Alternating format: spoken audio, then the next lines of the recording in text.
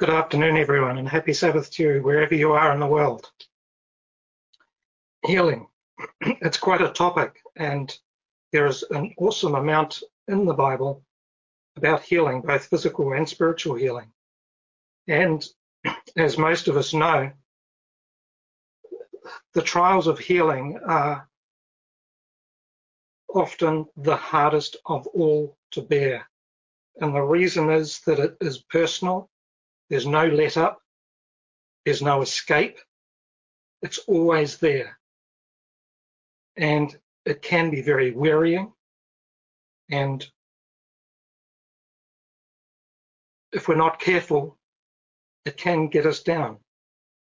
So the point of this message today is to encourage us all, to strengthen us in God, in His Word, and in where we stand, knowing that He is our healing God, both physically and spiritually.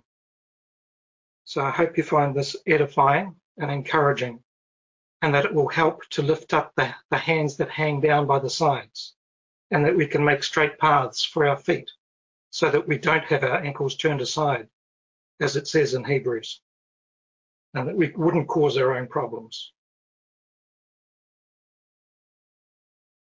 If you turn to Isaiah 38,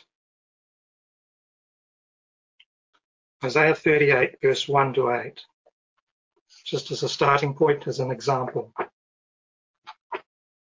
Isaiah 38, verse 1 to 8.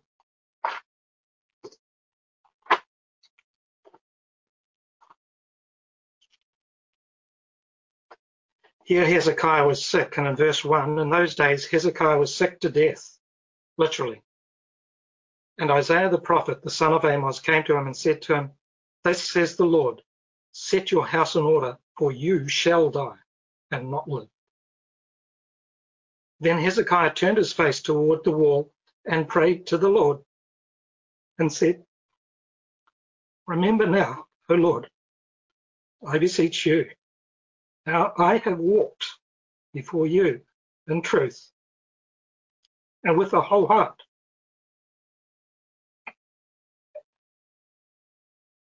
and have done that which is good in your sight." And Hezekiah wept with a great weeping. I'm sorry, I struggle with this because I've been there too. Verse 4, then came the word of the Lord to Isaiah, saying, "Go and say to Hezekiah, thus says the Lord, the God of David your father, I have heard your prayer, I have seen your tears. Behold, I will add to your days 15 years, and I will deliver you and the city out of the hand of the king of Assyria, and I will defend this city. And this shall be a sign to you from the Lord, that the Lord will do this thing that he has spoken. Behold, I'll bring again the shadow of the sundial, which has gone down in the sundial of Ahaz 10 degrees backward." That's something only God could do. That was a powerful demonstration to Hezekiah that he would do what he said. So the sun returned 10 degrees, by which degrees it had gone down. So Hezekiah was given a sign so that he would know that he would be healed and have the belief and the faith that he needed. But it's interesting, if you look in verse 21, chapter 38, verse 21, and Isaiah said, "Let them take a cake of figs and apply it as a poultice upon the boil, and he shall recover." It's interesting, God could have done the healing for Hezekiah without Hezekiah doing a thing for himself. But here God instructed Isaiah to tell Hezekiah to do what he could for himself. And that's an interesting point. We need to do what we can for ourselves. God will do the rest. But it's up to him on his timing and how he does it. You turn to James 5 and verse 14. James 5 and verse 14.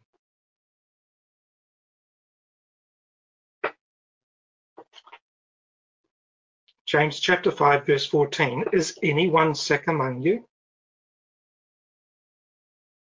Let him call for the elders of the church, and let them pray over him, after anointing him with oil in the name of the Lord. And the prayer of faith shall save the sick one, and the Lord will raise him up. And if he has committed sins, that's an if, they shall be forgiven. And that's a promise.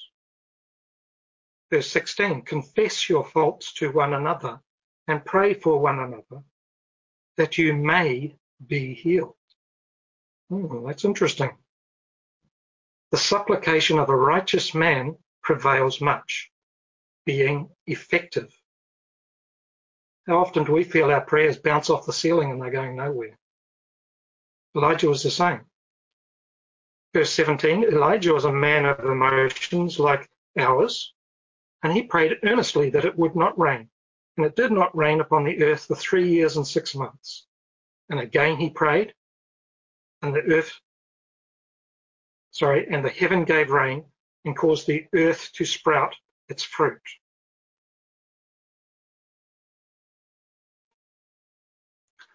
These verses I want you to keep in mind as we go through the entire message, because healing involves such a wide range of things, and it includes all of these verses here, both physical healing and spiritual healing.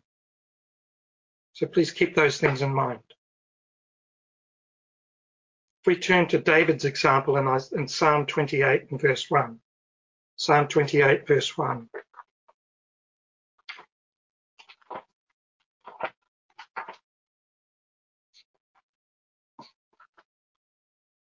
Psalm chapter 28 verse 1. This is a psalm of David. I will cry to you, O Lord, my rock. Do not be silent to me, lest if you be silent to me, I become like those who go down into the pit. That's the grave. Verse 2, hear the voice of my supplications when I cry to you, when I lift up my hands toward your holy place. That word supplication is a humble petition. It's recognizing where we stand and who and what God is. It's not a demand. It's not a do it because I ask, but it's a petition. It's a request, and it's done in humility. And David understood this.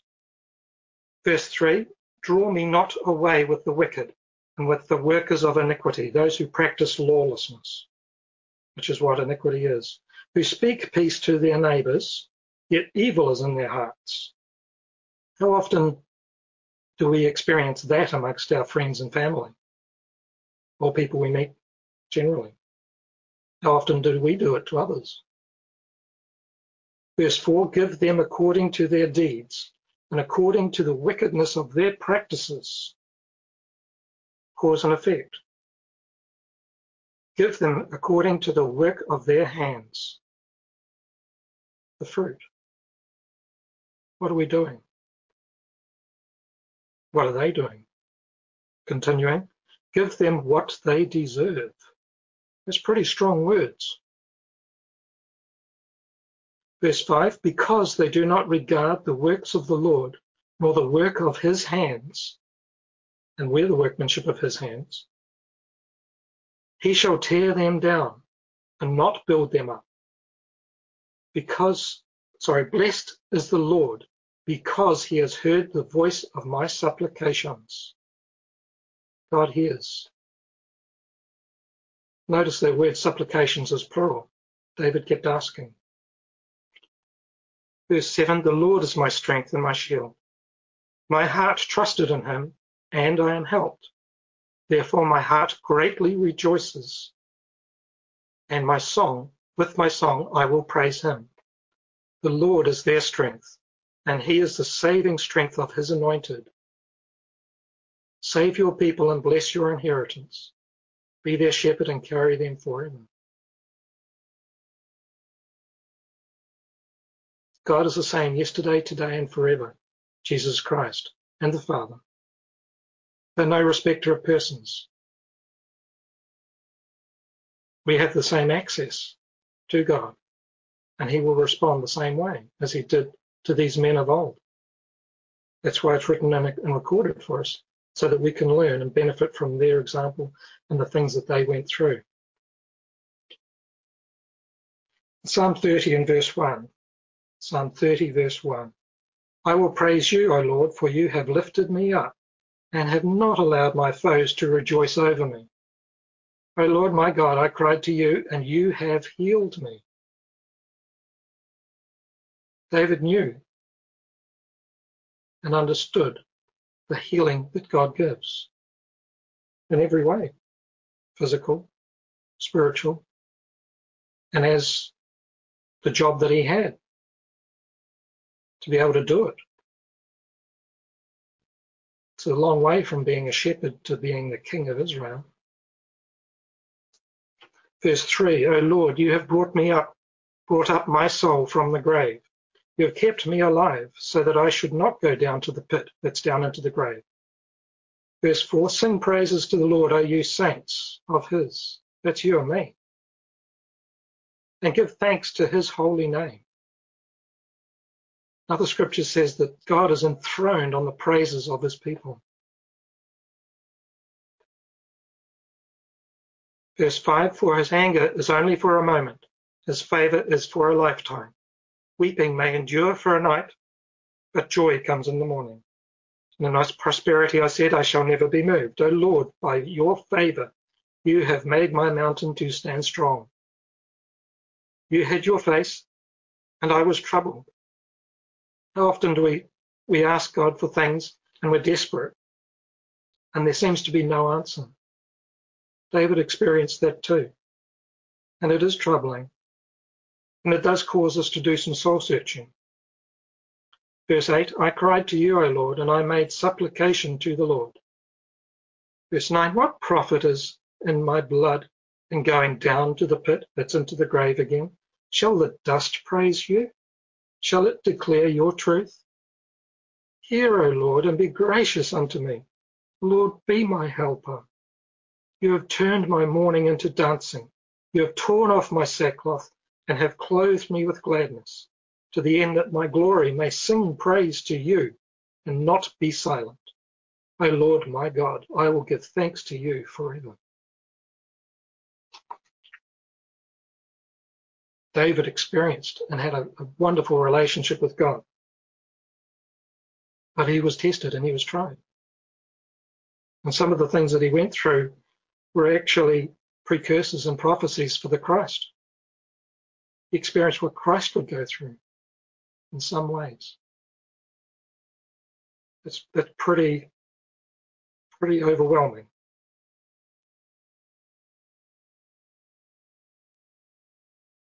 Psalm 31 and verse 9. Psalm 31 verse 9. Be gracious to me, O Lord, for I am in distress. My eye is consumed with grief. How often in trials and troubles do we feel like this? Just about every time. My eye is consumed with grief. Yes, even my soul and my body. Verse 10, for my life is spent with grief, and my years with sighing. How many people have been suffering health problems for years and years, and it just goes on and on and on. Many of us. And as I said, they are some of the hardest trials of all, because there's no letter.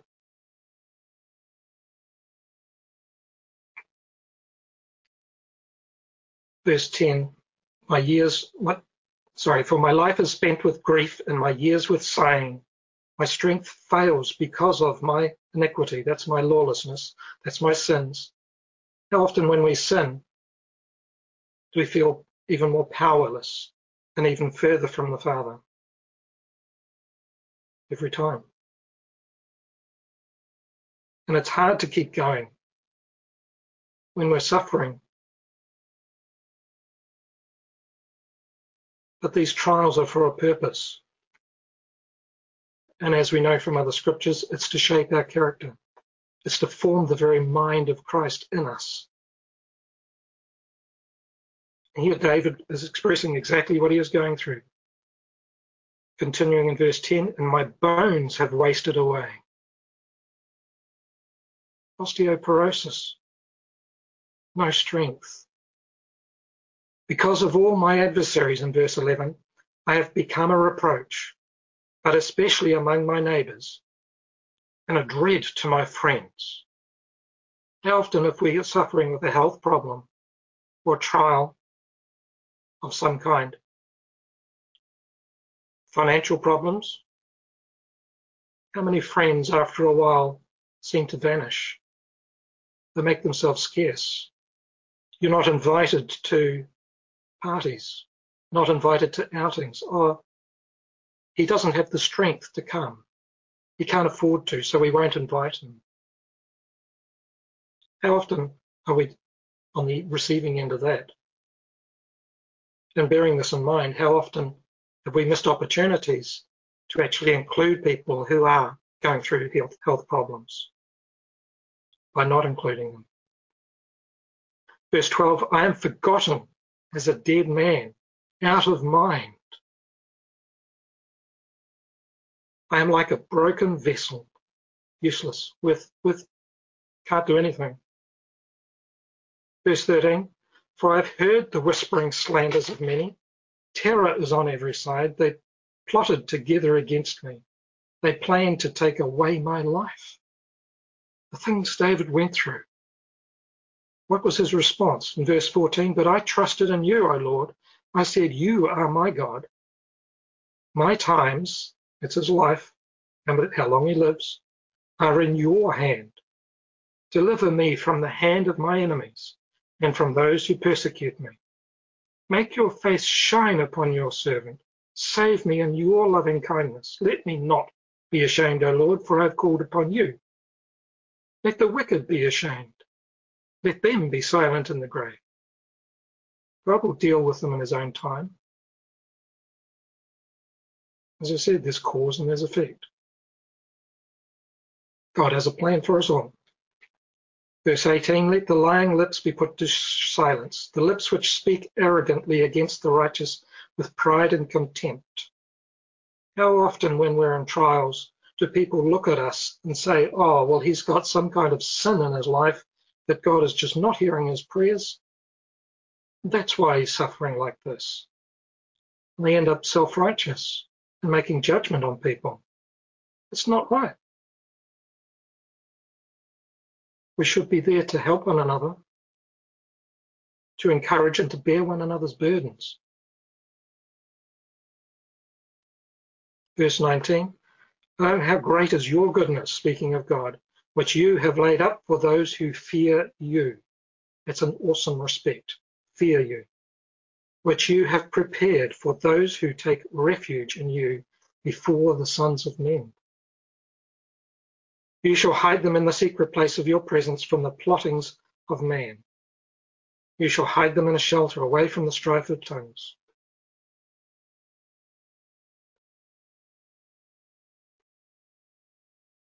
Blessed is the Lord, for he has shown his wondrous loving kindness in a besieged city.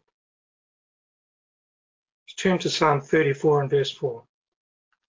Psalm 34, verse 4. I sought the Lord, and he answered me and delivered me from all my fears. Verse 5, they looked to him, that's God, and were radiant, and their faces were not ashamed. This poor man cried, and the Lord heard and saved him out of all his troubles. As we said, we know that God is not a respecter of people. He's just looking for us to look to him. Verse 7, the angel of the Lord encamps around those who fear him and delivers them. O taste and see that the Lord is good. Blessed is the man who takes refuge in him. So David was a man after God's own heart. He had a lot of troubles. God heard him and saved him. God will do the same for us today. Oftentimes, particularly amongst the Protestant people and the people who claim to know God but don't obey him, say that the day of miracles is past. That's not true.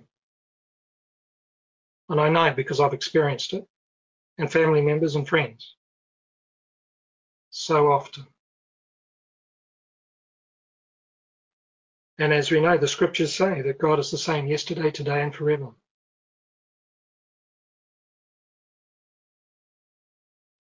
When Christ started his ministry, in Matthew 4, if you turn to Matthew chapter 4, Matthew 4, verse 17.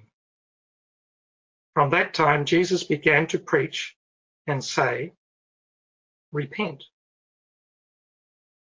First word that's recorded here, change. Change what? There's a whole book about it, what we need to change. But it's summarized in the 10 Commandments. And in the 2 Commandments, love God and love your neighbor. Why did Christ say, repent? Why was there a necessary to say change? Continues in verse 17, for the kingdom of heaven is at hand. We know that this world is ruled and deceived by Satan the devil. Revelation 12:9 and elsewhere. There's a change coming, a change of rulership. And Christ is looking for people to help him in that kingdom, to rule with him. But we have to change and behave the way that God wants us to behave, which is like him, the God of love, walking in love. And we learn that by doing what he said.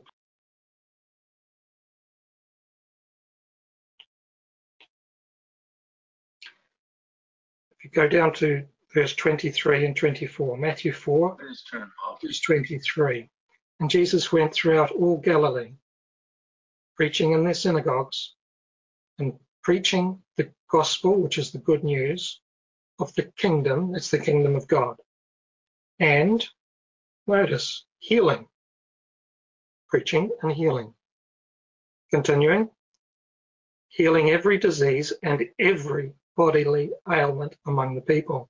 Then his fame went out into all Syria, and they brought to him all who were sick, oppressed by various diseases and torments, and possessed by demons and lunatics and paralytics, and he healed them. And great multitudes followed him from Galilee, Decapolis, Jerusalem, Judea, and beyond the Jordan. He became famous. A lot of people followed him. But notice the two things, that the preaching of the kingdom of God and physical healing went together. That's a very interesting point, because we also have to have a spiritual healing. And often the two are linked together.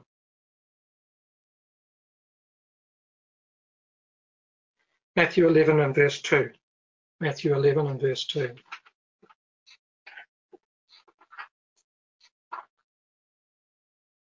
Matthew chapter 11, verse 2.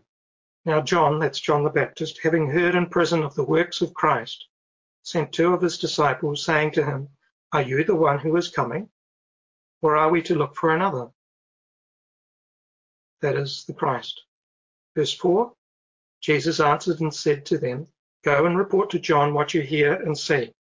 The blind receive sight, the lame walk, the lepers are cleansed, the deaf hear, the dead are raised, and the poor are evangelized. Notice the order that he put it in. The healing first, and then the evangelizing. As my dad used to say, deaf ears or hungry tummies have no ears. If someone doesn't have their immediate problem met, they just can't get beyond it. And that's especially true with health problems. So Christ got their attention by healing them. And then they were in a state that they had their minds taken off themselves, and they're able to focus on what he said. And they'd already received the witness as well of the miraculous healings, that what he said was God was backing up.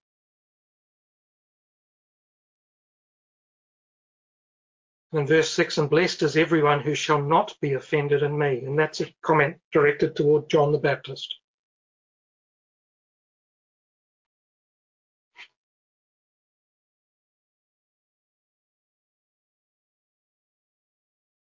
If you turn to John chapter 2 and verse 11.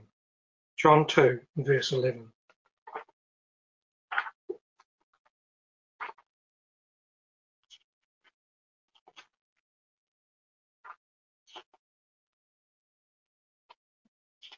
John chapter 2 and verse 11. This was the first miracle that Christ did, as it's recorded here. John 2 verse 10. And he said to him, this is speaking, the master of the feast, he's speaking to Christ. Sorry.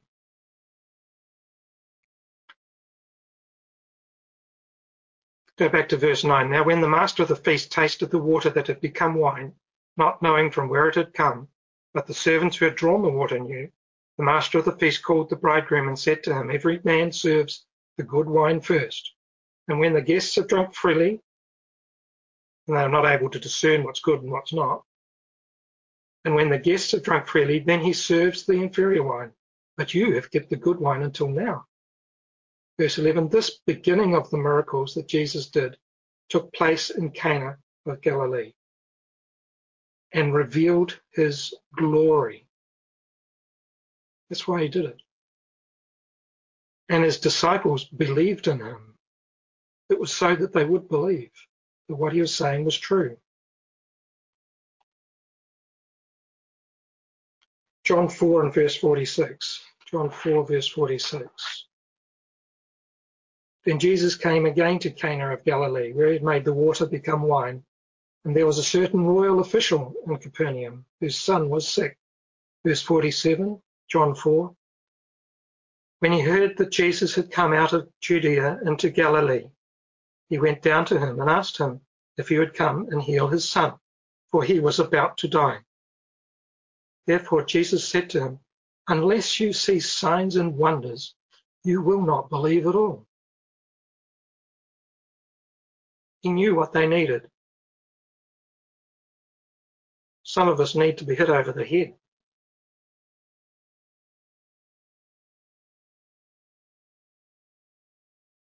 Verse 49, the royal official said to him, Sir, come down before my little child dies. Verse 50, Jesus said to him, Go, your son shall live. And the man believed the word that Jesus said to him and went away. I perceive that there was a little bit of time between his asking initially and when Christ said, Go, your son shall live. It gave the guy a bit of time to think and also to listen and see what Christ was doing. And he went away believing the word that Jesus said to him. In verse 51, now as he was going down to his house, his servants met him and reported, saying, Your child is alive and well. Then he inquired of them at what hour he began to improve. And they said to him, Yesterday at the 7th hour the fever left him. Therefore the father knew that it was the hour that Jesus said to him, Your son shall live. And he himself believed, and his whole household. So here he had his faith reinforced again by something that God did to demonstrate his glory, so that we would believe, so that they would believe. Verse 54, this was the second miracle that Jesus did after again coming out of Judea into Galilee.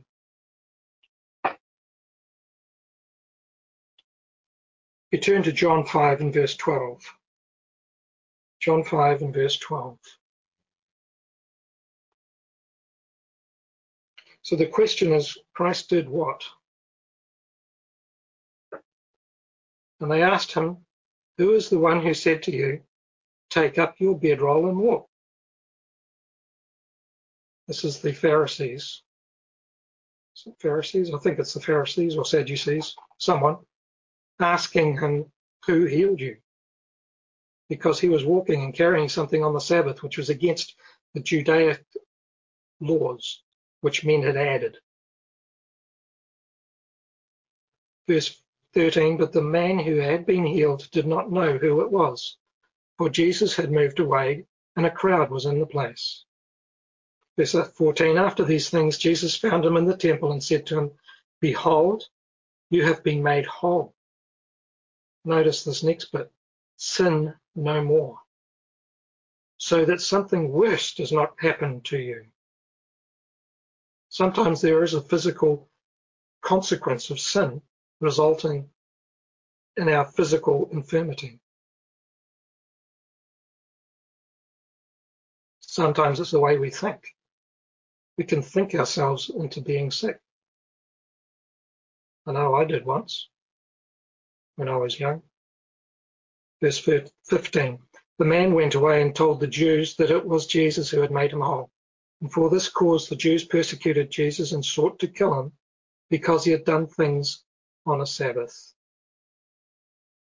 He didn't do it according to the way they thought that they should, according to the Judaic practices, not the scriptures. Christ didn't break the scriptures. Verse 17, but Jesus answered them, my Father is working until now, and I work. Verse 18, so then on account of this saying, the Jews sought all the more to kill him, not only because he had loosed the Sabbath from Judaism, but also because he had called God his own Father, making himself equal with God.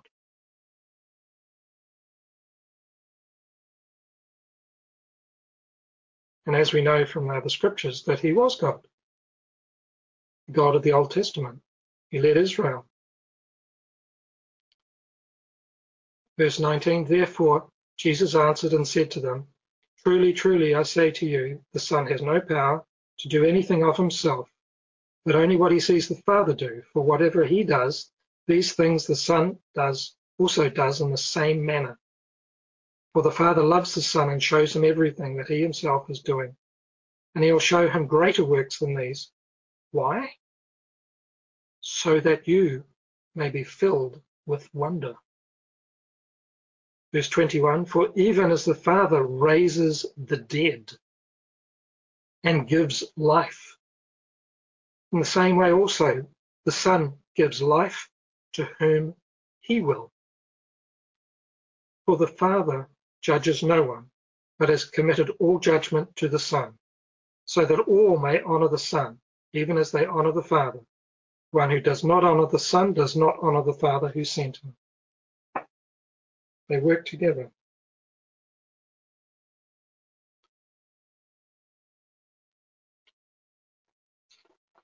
Turn over the page to verse 25.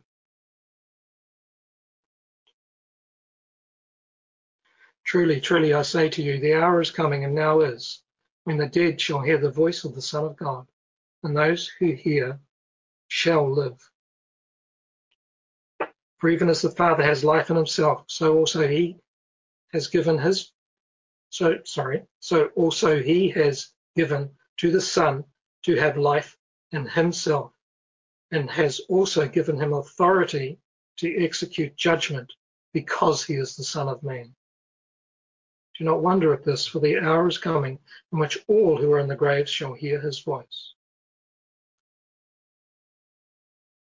Verse 29, and shall come forth, those who have practiced good to a resurrection of life, to those who have practiced evil unto a resurrection of judgment, which is the second resurrection, which the bulk of humanity will be in.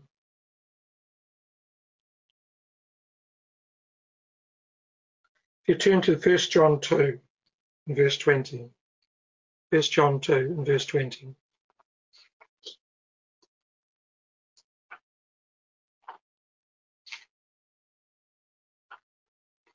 Sometimes in the middle of a trial, the thought of eternity and the thought of what it's all achieving can be lost on us. We get our eyes off it.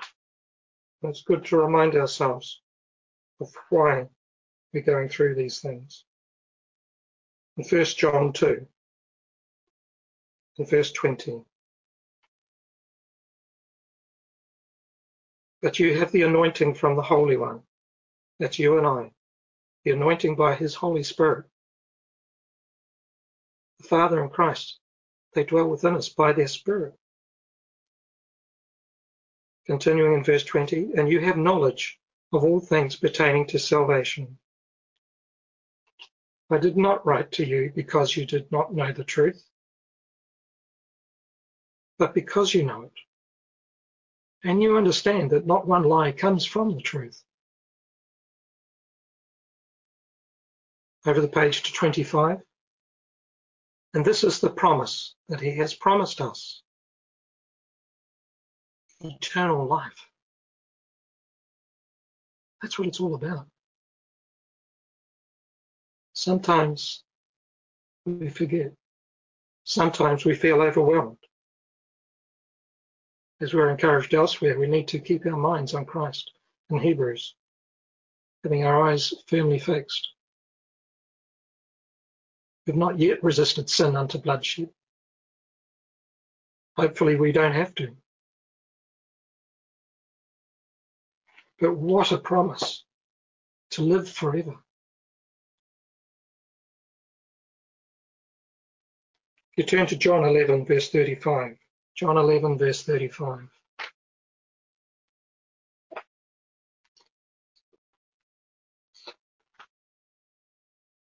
John chapter 11 and verse 35. Pretty short verse. Jesus wept. Why? Because Lazarus had died and was put in the grave, and he deliberately delayed going there. Did Jesus care about Lazarus? He sure did. Verse 35, Jesus wept. This is God in the flesh weeping.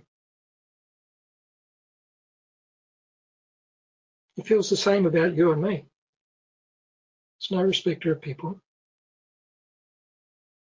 Verse 36, then the Jews said, see how much he loved him. Verse 37, but some of them said, could not this man who had the power to open the eyes of the blind also have caused this one not to die? Christ deliberately delayed so that he would die. And he did it for a reason. But the people going through this were confused. They were having their faith tested, and yet here it would be strengthened. In verse 38, because of this, Jesus again groaned within himself. He felt. We feel. Emotions are powerful, and they can be used well, or they can be used in a not good way. And they often warn us of danger.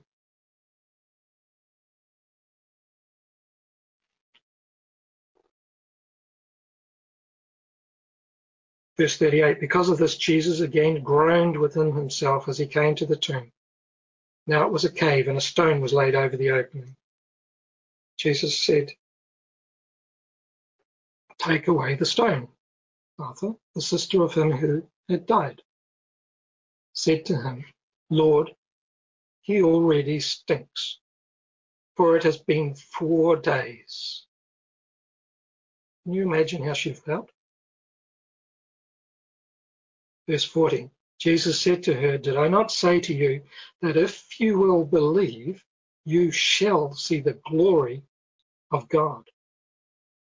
Verse 31, then they removed the stone from the tomb where the dead man had been laid, and Jesus lifted up his eyes toward the heaven.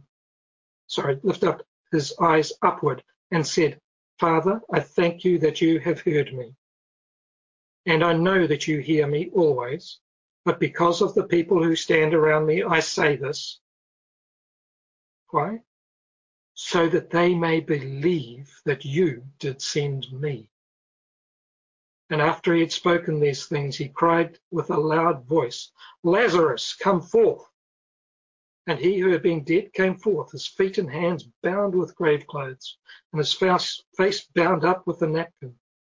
And Jesus said to them, loose him, let him go. Then many of the Jews who had come to console Mary and had seen what Jesus did, believed in him. These miracles were so that we would believe what Christ said. The Father backed him up. They worked together, and it's for our faith, for our belief that he is God, and he will do what he said.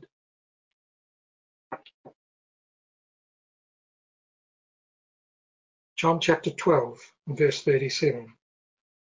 John 12, verse 37. Although he had done so many miracles in their presence, they did not believe in him. Quite a contrast. There was quite a crowd of people that followed him everywhere. But in spite of that, they still didn't believe that he was the Christ. Verse 38, so that the word of Isaiah the prophet might be fulfilled, who said, Lord, who has believed our report, and to whom has the arm of the Lord been revealed? For this very reason they could not believe. Because again, Isaiah said, he has blinded their eyes, that's God, and hardened their hearts. Why? So that they should not see with their eyes and understand with their hearts and be converted, and I should heal them. It's about a matter of timing. God is calling a few people now to be his special jewels at the resurrection when he returns to this earth. And then he will deal with the rest of humanity at the second resurrection, as we know from other scriptures.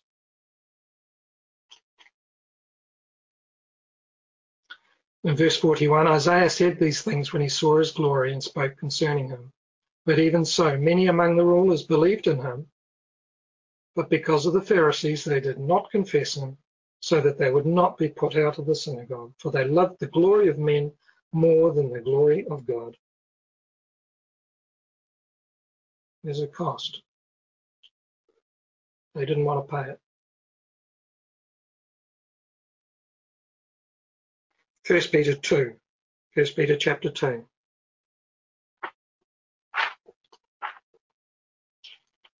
First Peter chapter 2 and verse 24. This is speaking of Christ, who himself bore our sins. 1 Peter 2 verse 24. Who himself bore our sins within his own body on the tree, so that we, being dead to sins, may live unto righteousness, by whose stripes you were healed. Notice that's past tense. It's a promise. Verse 25, for you were as sheep going astray, but now have returned to the shepherd and guardians of your soul. We've responded to the call of God. We are in that relationship. We have access to healing, physical healing. Isaiah 53 and verse 5. Isaiah 53 and verse 5.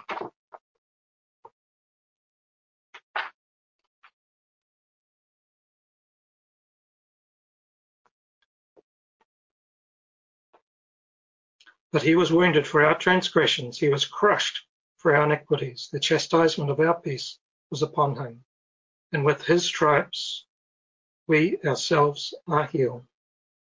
All we like sheep have gone astray, we have turned each one to his own way, and the Lord has laid on him the iniquity of us all.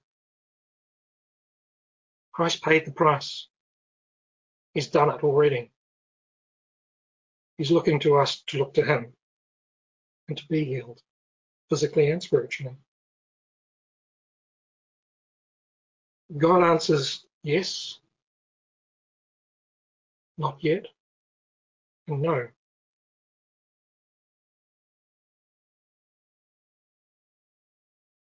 Oftentimes we wonder why. Turn to Psalm 32 and verse 1. Psalm 32 and verse 1.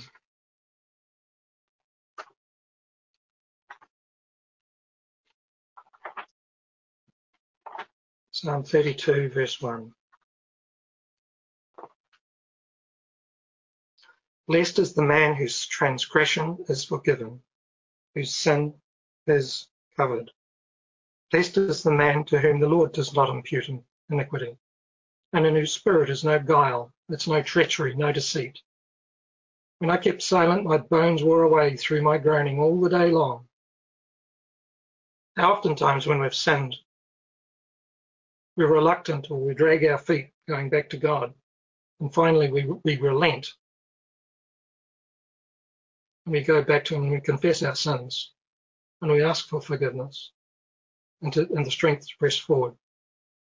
Verse 4, David experienced this. Verse 4, for by day and by night your hand was heavy upon me. My strength was sapped as in the heat of summer. Selah, think on this. Verse 5, I acknowledged my sin to you, and my iniquity I have not hidden. I said, I will confess my transgression to the Lord, and you forgave the iniquity of my sin.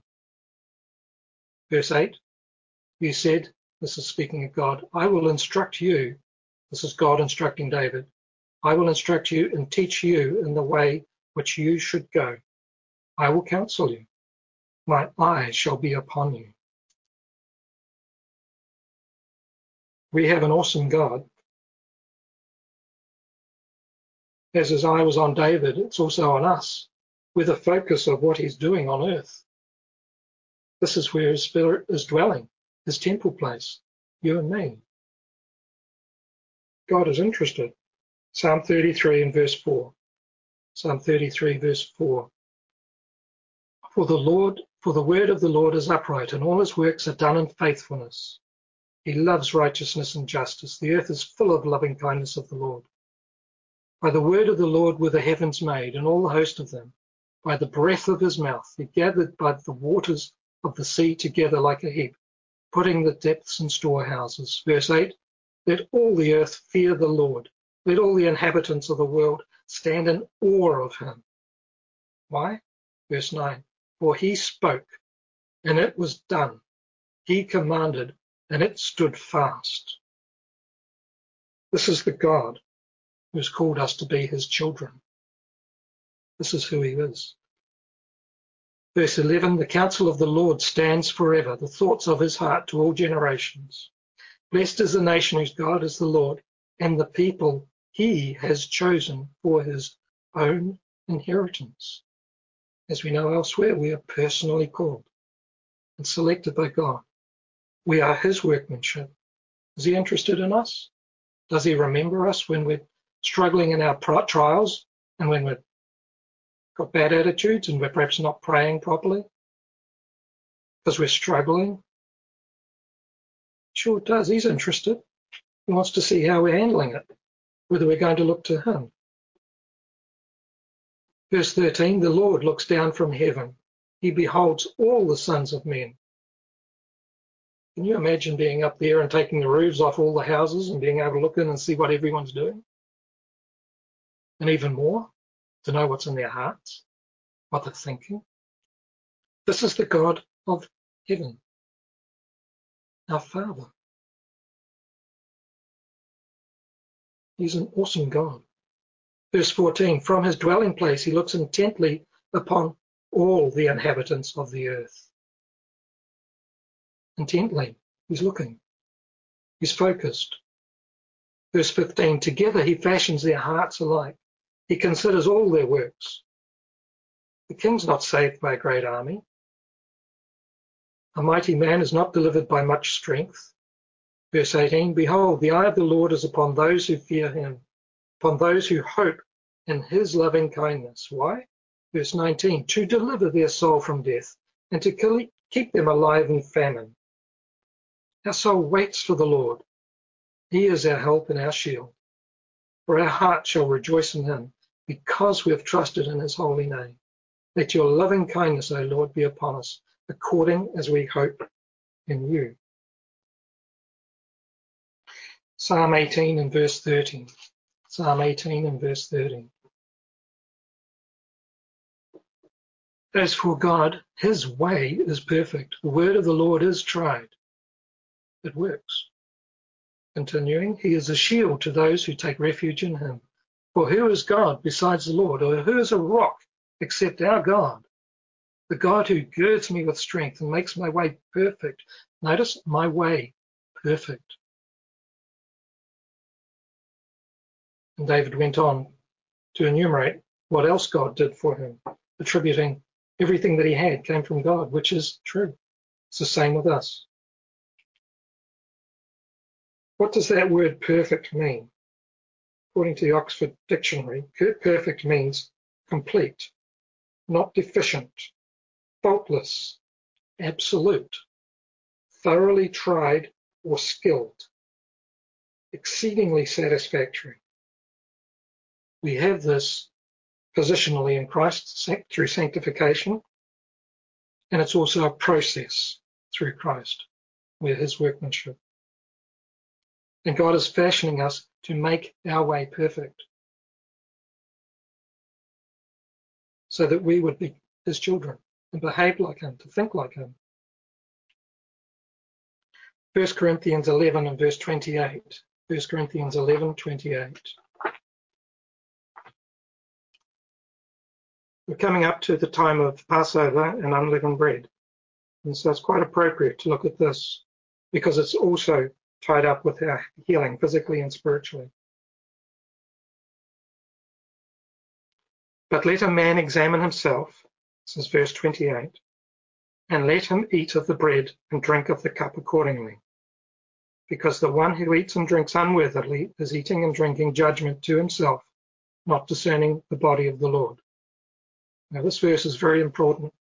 For this very reason, many are weak and sickly among you, and many have fallen asleep, that is, died. This is serious. We need to examine ourselves. Look into the Word of God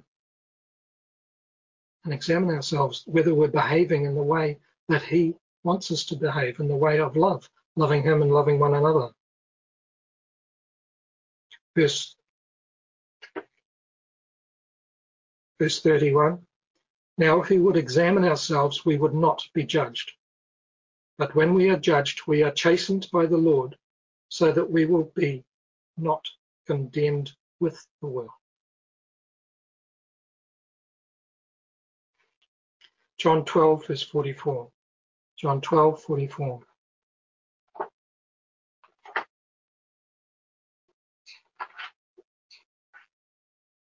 Our spiritual standing can affect our physical health.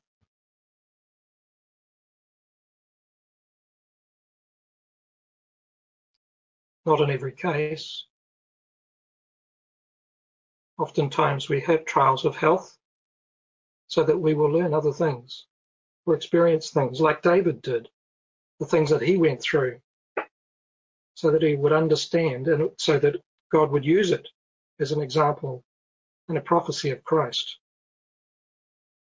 But that fashioned David into the kind of man that became a man after God's own heart, and a man that God could rely on to lead his people and to teach his people. And we know that in the millennial age, that David will sit on the throne of Israel.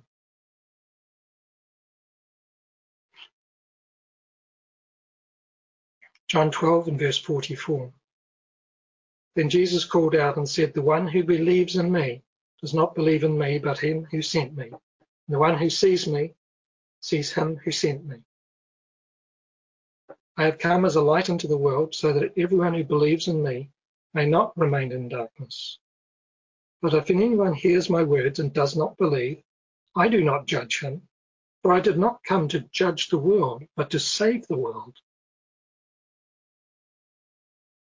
That's Christ's focus. That's God's focus. He wants us to live, to be saved, to be healed.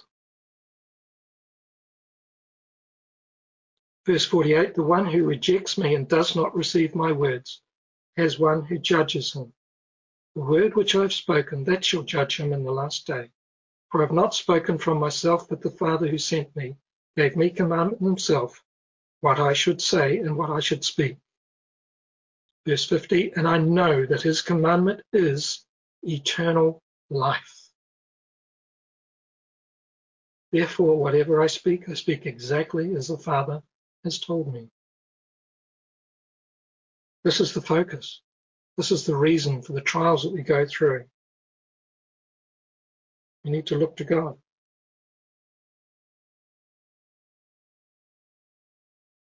Proverbs 3 and verse 5. So what is our attitude? Where are our eyes? What are we doing? Take time to think. Verse 5, trust in the Lord with all your heart and lean not on your own understanding. In all your ways acknowledge him, and he shall direct your paths. We've got the scriptures. We've got God's instructions. Are we following them? Are we living in love with God and with one another? Have we got something in our hearts against someone else?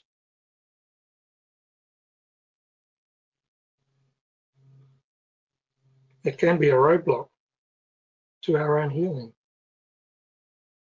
Don't let it be. Examine yourself. Isaiah 66 and verse 2. Isaiah 66 and verse 2.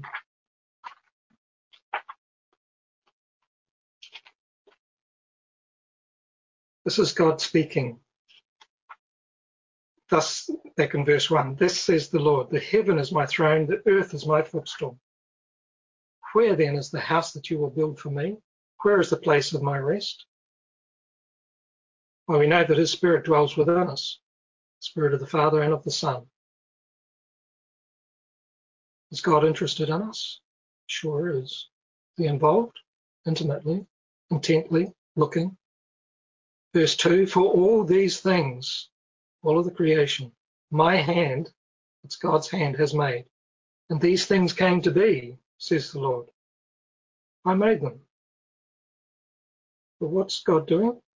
In verse 2, continuing, but to this one I will look, to him who is of a poor and contrite spirit, and who trembles at my word. Do we take this to heart? Are we examining ourselves? That we can be healed physically and spiritually? That we can grow in grace and knowledge and get beyond what we're struggling with? Well, we know God's instruction about healing. If you turn to James 5 and verse 14 as a final scripture. James 5 and verse 14.